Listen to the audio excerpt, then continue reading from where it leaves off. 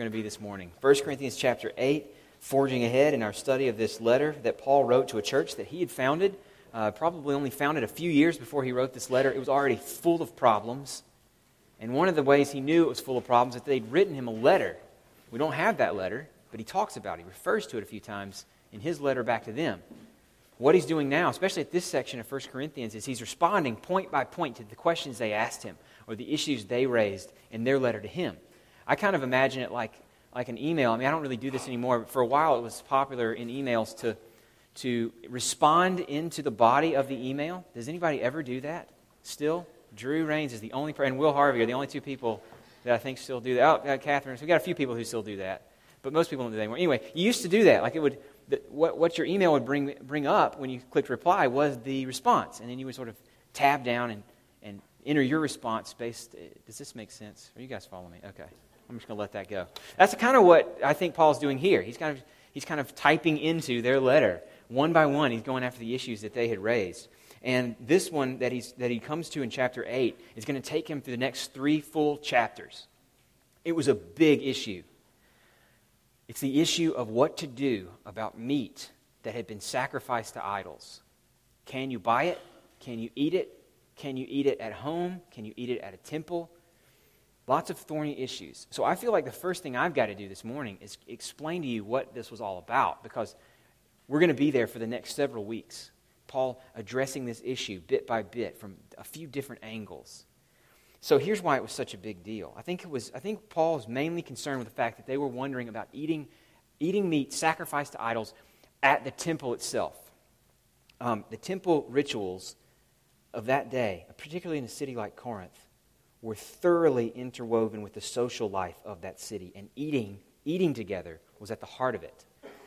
It was common to sacrifice an animal to a deity at the temple and then divide the meat up. And some of it might go to sort of pay off the temple workers, the priests or whatever. Some of it might be sold in a meat market that was attached to the temple. Some of it would be cooked and eaten together by people who were at the temple on the spot. Commentators that I've read describe the temples as basically the closest thing in the ancient world to a restaurant. One of them even mentioned that temples would often have these really large rooms that you could rent out, kind of like a wedding reception venue or something. These big rooms where you could go have your office Christmas party, I guess, and rent it out and have food that was prepared from the meat that had been sacrificed. It was like an event venue. I think maybe the closest thing to our experience is that it was something like maybe a sports bar or a mall food court, where you come for a variety of reasons, right? When you eat at a mall food court, there's social reasons for doing that. There are sort of quasi-religious reasons for being there. And there are culinary reasons. So the question is whether Christians could participate selectively. Can you go and eat at the temple and only be doing this one thing when it really involves this whole wide complex of things? Can you go to the mall and eat at Chick-fil-A without participating in the full-orbed mall culture, right? And the commerce and everything else that it involves. And they would have had strong reasons for wanting this to be possible, for wanting to be able to go to the temple, eat a meal, and not be sort of tied up in everything else that's going on in the temple. They would have had strong reasons to want that to be possible, because as we know, this church was obsessed with status. Corinth was this city where people, it wasn't really stratified between the haves and the have-nots. It was a pretty new city. There was a lot of new money to be had. So there were people climbing social ladders. And these guys were obsessed with that. And they were even using their Christianity as a way to get ahead. And they certainly would have wanted the status that could come from hanging out at the temple with the powers that be. Avoiding temple rituals could have had major status implications for them. It could have made them look ridiculous and weird and antisocial.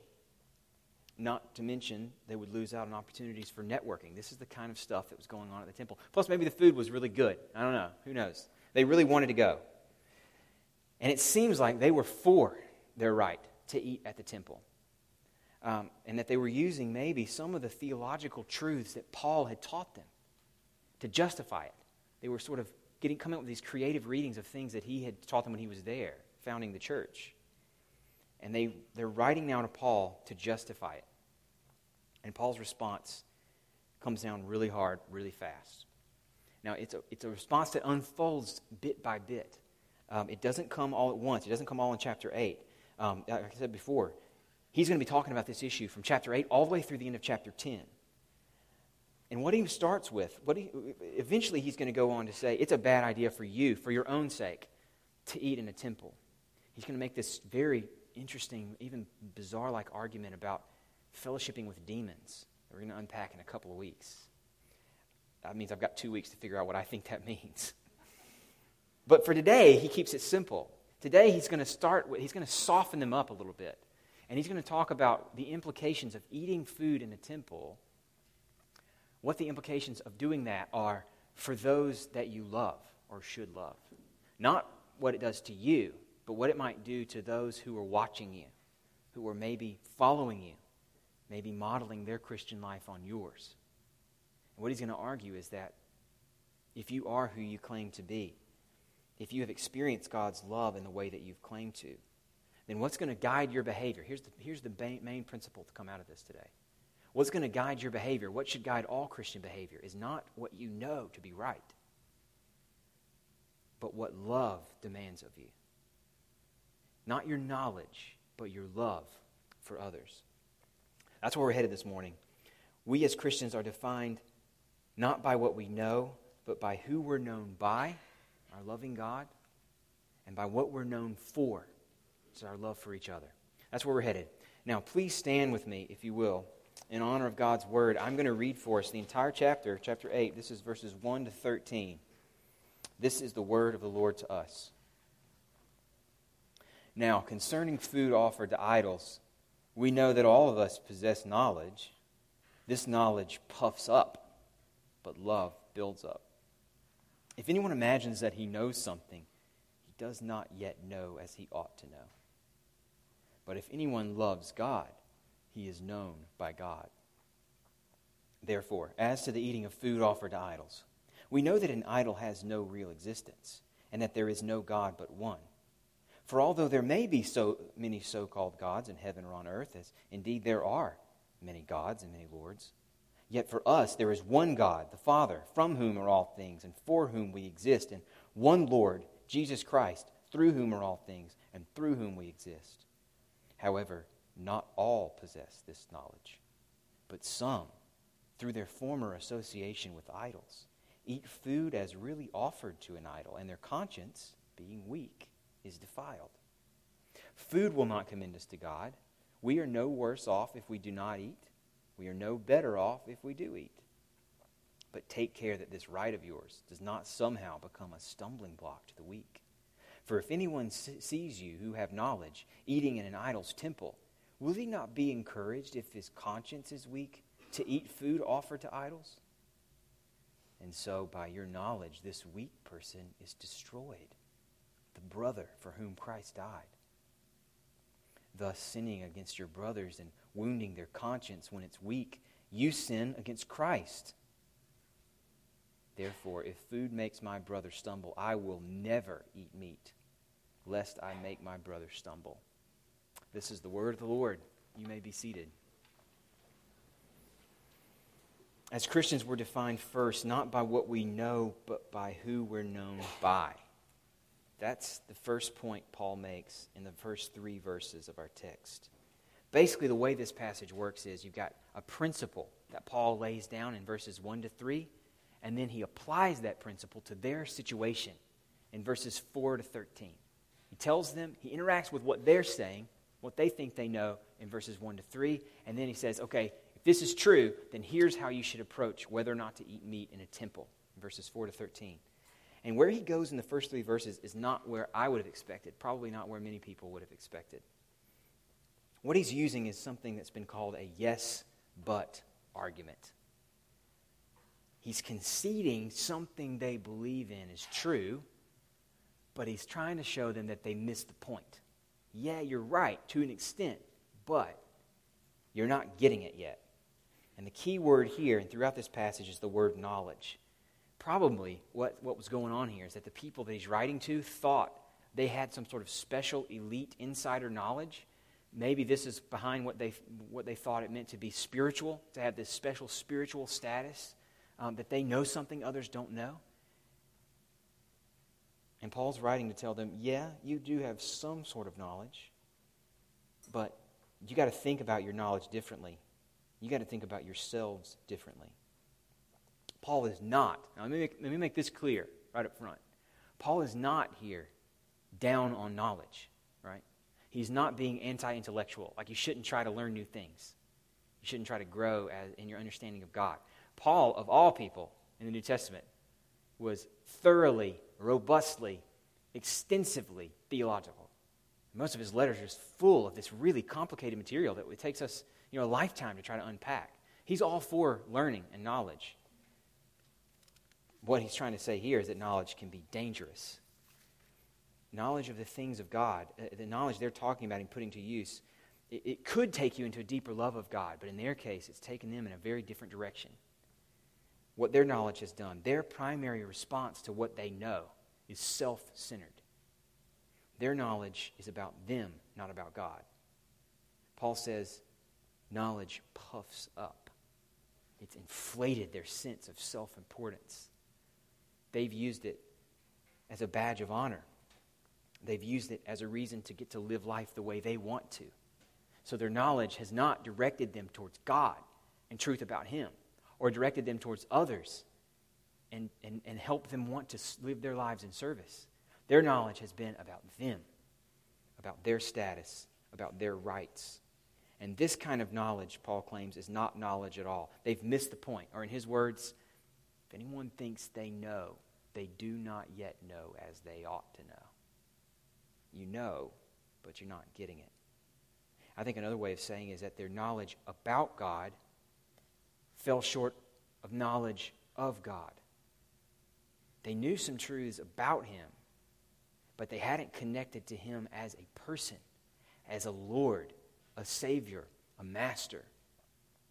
So their knowledge of God had fallen short of its purpose, because to know Him, to receive truth about Him in the way it's supposed to be received, is to be humbled, is to be brought low, is to be amazed at how His love raises us up.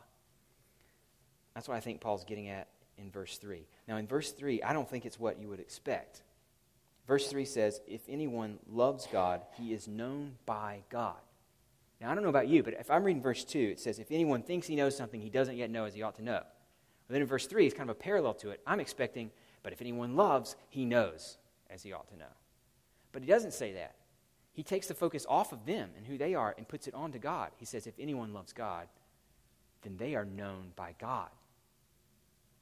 Because true knowledge, the knowledge that is deep, that penetrates into who you are and changes you, is first and foremost not a knowledge about God, but you're being known by God. When he says known by God, he's using a phrase that's common in Scripture, and it's not just head knowledge. It's about a selecting, deep, personal, and intimate knowledge. It's a saving knowledge. It's the way he talks about God's knowledge of Israel. God looks out, knows all things, sees all the nations of the earth, but he knows Israel. It's used in Exodus. It's used through the prophets in this way. Jesus takes up this same language in his teaching about what it is for him to be a good shepherd. In John chapter 10, one of the things that he says is that I know my sheep. It's a deep and intimate, selective, personal knowledge, a saving knowledge. It's the knowledge that a child has of their parent's face in a busy crowd, right? You ever seen a child playing at a busy public park or Chuck E. Cheese or something like that? It was just chaos. And they're playing on their own for a while, and they're good. Maybe they've reached the developmental stage where they're a little bit independent. But there comes a time when they need to know where their parents are, and they start searching the room. And it's all just faces. And they know these faces in a sense. They see them. They recognize, they understand what's involved with a face. But they land on their mama's face, and they know it. They know it. Those who love God are those who have been known by God first. Knowledge about God, truth about Him, when it's viewed in light of knowledge, of our knowledge by God in this saving way, what it inspires is not pride. Look at all this that I know. If only you knew and could live like I do. It doesn't inspire pride. To be known by God inspires awe, inspires love. When our response is pride and self-centeredness, what we're showing is that we've missed the point. We've missed the point. I think it goes back to what Paul was saying earlier in this letter. Chapter 3, he talked about the Spirit and how the things of God, the gospel, the promises of God, they're foolish to the natural man. But to those who are spiritual, they're life-giving. What we talked about in that passage is that the Spirit's role in us is to help us come alive internally to the things that He's promised us in His Word. It's one thing to read about Jesus and His death and His resurrection. There are a lot of people all over the world who have great head knowledge about that. They understand how the theory works, but it does nothing for them. They don't love it, right? But what the Spirit does is it takes these truths and it awakens them. It brings them to life in us, and it brings our hearts to love them and latch onto them. The analogy we use, I just ripped this one off from 300 years ago from Jonathan Edwards. It's the difference between knowing that honey is sweet because somebody told you that it was, because you trust their testimony, because you have an idea of what the word sweet means, and knowing that honey is sweet because you put honey into your mouth and you taste it. What the Corinthians are showing, because their knowledge about God has driven them to pride and condescension and self-centeredness, is that they've never tasted their knowledge by God, what God has done for them. So first, right here out of the gate, Paul is trying to help them rethink what they think about knowledge. It's not about them. It's about God's knowledge of them. And if they connect with this side, with God's knowledge of them, it changes how they interact with each other. That's the main point of the text. That's where he goes in verse 4. What we're known by as Christians, what we're defined by, is not what we know, but what we're known for, and that is our love for each other. And that's Paul's main point. So verses 1 to 3, principle here. It's not about what you know, it's about what you know and who you're known by. It's not just head knowledge. It is connecting with it so that your heart is driven by it. And now he's going to apply that to their issue. Their issue is, what do we do about eating food sacrificed to idols at the temple? Can we go to the restaurant or not? And Paul's going to show them that if they're really driven not by what they know and what they want to get out of life, but driven by love for others, then they will not eat this meat at the temple. That's the short answer. Starts in verse 4. If verses 1 to 3 are this sort of yes, you're right, but principle, verses 4 through 6 are the yes part. He's applying it to their issue. And verses 7 to 13 are the but part. So yes, in verse 4, Paul says, you're right. It's true that idols are not what people believe they are. They're pieces of wood, or they're stone, or they just basically have no existence. They're not real powers. Paul believes there's spiritual powers at work in the universe. He talks about demons, for example. But the idols themselves, they're just material that are made up by humans. So he's agreeing with him so far. Sure, there are many so-called gods. And even in one sense, there are many gods and lords out there that are competing with God. But this is not a fair fight. There is only one God who created everything, and it wasn't these spiritual forces. There is only one Lord through whom we exist and through whom we have life, and that's the Lord Jesus Christ. This is not a Star Wars kind of dualism here, where you've got good and evil, and it's up in the air about which side is going to win, the dark side or the what's the other side, the good side of the force. I don't know. It's not that kind of system. There is one God. And so far, he's in agreement with them. This is basic Christian truth. It honestly reads like maybe it was a creed of some sort at that time. It's very carefully worked out. Maybe it was just this common confession that Christians had about what they believe about God. But, here's the but side, verse 7. This is where the real contrast comes in. But, they are still not getting it. They're taking what they know about God, that he's the only one, that the idols aren't real, and they're applying it in a self-centered way. They are all about their rights. They are not thinking about others. So in verse 7, Paul draws their attention to some who might not be quite so confident in this knowledge as they are. See, he knows that this idea about who God is radical at this time in this place. You don't just shake off everything you ever thought about what the gods were like overnight. And so there are some people, new in their faith, weaker in their conscience, their ability to tell what's right from what's wrong, who still had a lot of the old ways in them They still loved something about their old worship. They still maybe had fear for these old gods. And Paul says in verse 9, verse 9 he says, don't take this right of yours and use it as a stumbling block for someone who might not be there yet. In verse 10 he says, if they were to see you eating this food sacrificed to idols in the temple, would they not then be encouraged with their weak sense of what's right and wrong to eat the food as if it really was sacrificed to a god and therefore eat it as an act of worship? See, I don't think what he's saying here, based on that verse, I don't think what he's saying here is what he says in some other letters, like that you don't want to offend someone's conscience, that maybe they still think it's wrong to do this thing and you don't want to do it, even though you know it's not wrong. You don't want to do it because you don't want to make them do it and then sin against their own conscience. He does make that argument in another place. Here, that's not really so much what he's concerned with. Here, he's concerned about these people being led back into idol worship. He's worried that if they see you worshiping in a eating in a temple, they'll think you're worshiping. And they'll think that it's okay for Christians to worship other gods. And then they're going to follow you, but not as those who have knowledge. They're going to follow you as those who are now worshiping idols. And that's why he says, this guy could be destroyed by your desire to have a good meal. He points them to Jesus, ultimately. In verses 11 and 12, he's like, look, Jesus gave up his life. He died so that this man could have life. And you won't even give up your right to eat meat? You won't even go without meat?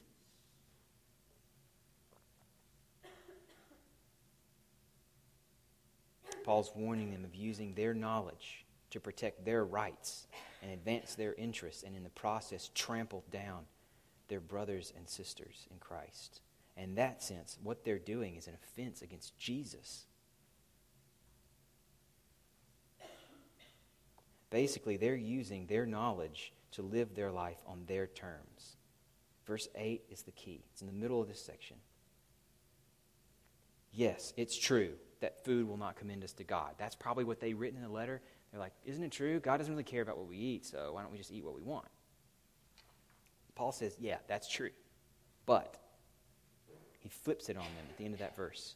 We are no worse off if we do not eat. See, if he was trying to encourage them that it was okay for them to eat, he would have said, you're no worse off if you do eat. Don't worry about it. It's not wrong. That's kind of what he says in his letter to the Romans. But here he's like, you're not missing out on anything if you don't eat. You have everything you need in Jesus. So why can't you do without it? You're no worse off if you don't eat. You are no better off. God doesn't love you anymore if you do take your knowledge, your rights, and go eat at the temple. So since eating meat doesn't matter to God, your freedom means you get to do what you think is best for someone else. See, they thought, because God doesn't care, we're free to do whatever we want. And their criteria for their behavior is their knowledge that God doesn't care about food. And it's turned them loose to go live the life they feel like they want to live, to control their life on their terms. But that's not what it looks like to know something as a Christian. What it looks like to know something as a Christian, to know that God doesn't care, is, well, now I'm free to do what's going to be best for those that I love. Now, the payoff here, for those of us who don't have temples in the traditional sense, or food sacrificed to idols, is clear, I think, and it's essential to living as Christians in the world. We are not off the hook here just because we may have avoided leading somebody back into idol worship, right? I mean, none of us are likely to have been guilty of that, or likely to be guilty of that in the sense Paul was talking about. So finding a way, doing what we always do when we come to the Scriptures, try to bridge the gap between their time, that culture, their ideas, and ours, is really hard here because we just don't have an exact parallel to what they were experiencing. So here's how I want to do it. What I want to make sure we leave with is that we understand the principle for Christian behavior, what guides us, the criteria based on which we live our lives in the world, is not what we know to be right. It's not what's okay for us to do. It's what love demands of us. What guides us is our desire to be for the good of those in our lives. So what guides your behavior? What are you aiming for? Are you the kind of person who knows what's right? Who can't accept anything less? sometimes Christian behavior is defined by setting aside what we want, maybe even what's best for us. And in a sense, what's our right. Because our main goal is to build up somebody else. I'm going to brag on my wife for a minute. I think she's a great example of this. She's a great example of this in a lot of ways, but there's one in particular that I thought fits really well. So Lindsay is involved in this, at our church's outreach to Muslim women living in Nashville. And one of the ways that we do outreach with Muslim women in Nashville is we pair up moms with refugee moms who have kids that are around the same age, and you go and you hang out at their house, and you play. Your kids play, and you talk, and it's really fun. Well, the first time Lindsay took Walter over to play, what you need to know is that these are Middle Eastern women who are all about hospitality, right? It is a hospitality culture. And in that sense, how they show hospitality is crucial. How you receive their hospitality is also crucial to establishing a friendship and showing love. So she goes over there for their first time. And this precious lady brings out the silver, loaded down with the best that the American supermarket has to offer, which is to say Cheetos and Little Debbie cakes and soda like Coke in fancy glasses. And she spreads it out. And our little 2-year-old was all over it. He just goes for it. And this happens weekly, right? She'll turn her back and turn back around, and Walter's just like shoving in the Cheetos as fast as he possibly can. And there's a sense in which, as parents, we've chosen not to feed our child that kind of food on a regular basis. All right? I'll just put it that way. Not a superiority thing, I hope, but we've chosen not to make that a staple of his diet. Some of that is self-interested, because we don't like what happens to him when he's got a bunch of Little Debbie cakes in him, right?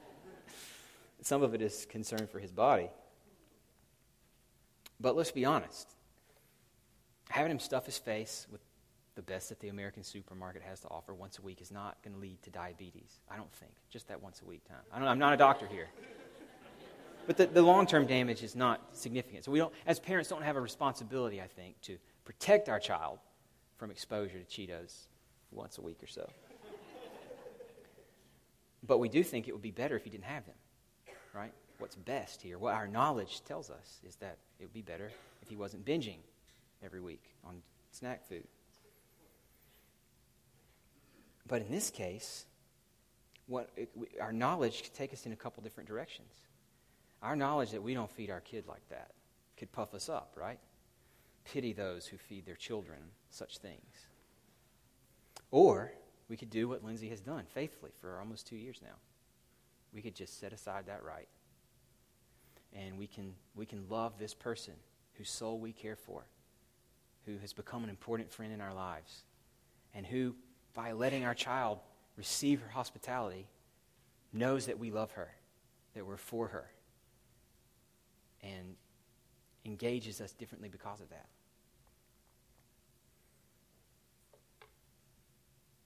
I think we could use many, many examples of this, of how this could play out for us. Every one of you who are married, for example, know what it is to have a different sense from your spouse of what's best. Right? And I'm not talking about the big things. I'm talking about the little things. In our house, one of them is what should the thermostat be set on? Because I'm the tightwad, and Lindsay enjoys the comforts that are provided to us in this Western society that we live in. I don't know what your issues are, but all of us have them. And in some sense, you, in your marriage, may be right. It may be better to do it your way. Right? But at what cost to your marriage, to your relationship with this person that you love? Sometimes if our behavior is guided not by what we know to be right or know to be best, then the loving thing to do is to just yield. To yield not resentfully, not vindictively, but willingly. Because Christ set aside his rights for us. And though being in the form of God, he emptied himself and became like us. And he was obedient to the point of death, even to death on a cross. And therefore God has highly exalted him and given him a name that is above every name, so that at the name of Jesus every knee will bow and every tongue confess that he alone is Lord. And because he is Lord, we are set free from that pressure, and we are called to emptying ourselves like he did and finding ourselves again in his lordship over us. Because that is where true rest is to be found. And that is where we find the freedom to love each other in a way that makes him known, not us. Father, we want to love each other well like this, and there is nothing less natural to us than setting aside our rights. And so we pray that your Spirit would give us the power that we don't have on our own. We know that means you get the glory for it. We're okay with that. That's what we want. We are tired of trying to change ourselves. And so we ask for your Spirit to conquer our hearts so that we love like you loved, that we love what you loved, that we live from your saving knowledge of us and not from what we know and think to be best for ourselves. Help us to love each other in a way that proclaims who you are and what you've done, so that everyone who's looking at us will see in our community something that's just not natural, something that doesn't make sense. We pray that they will be drawn in by it. We want to see your name made glorious in our community and through our love. So change us, Father, for your name's sake. We pray. Amen.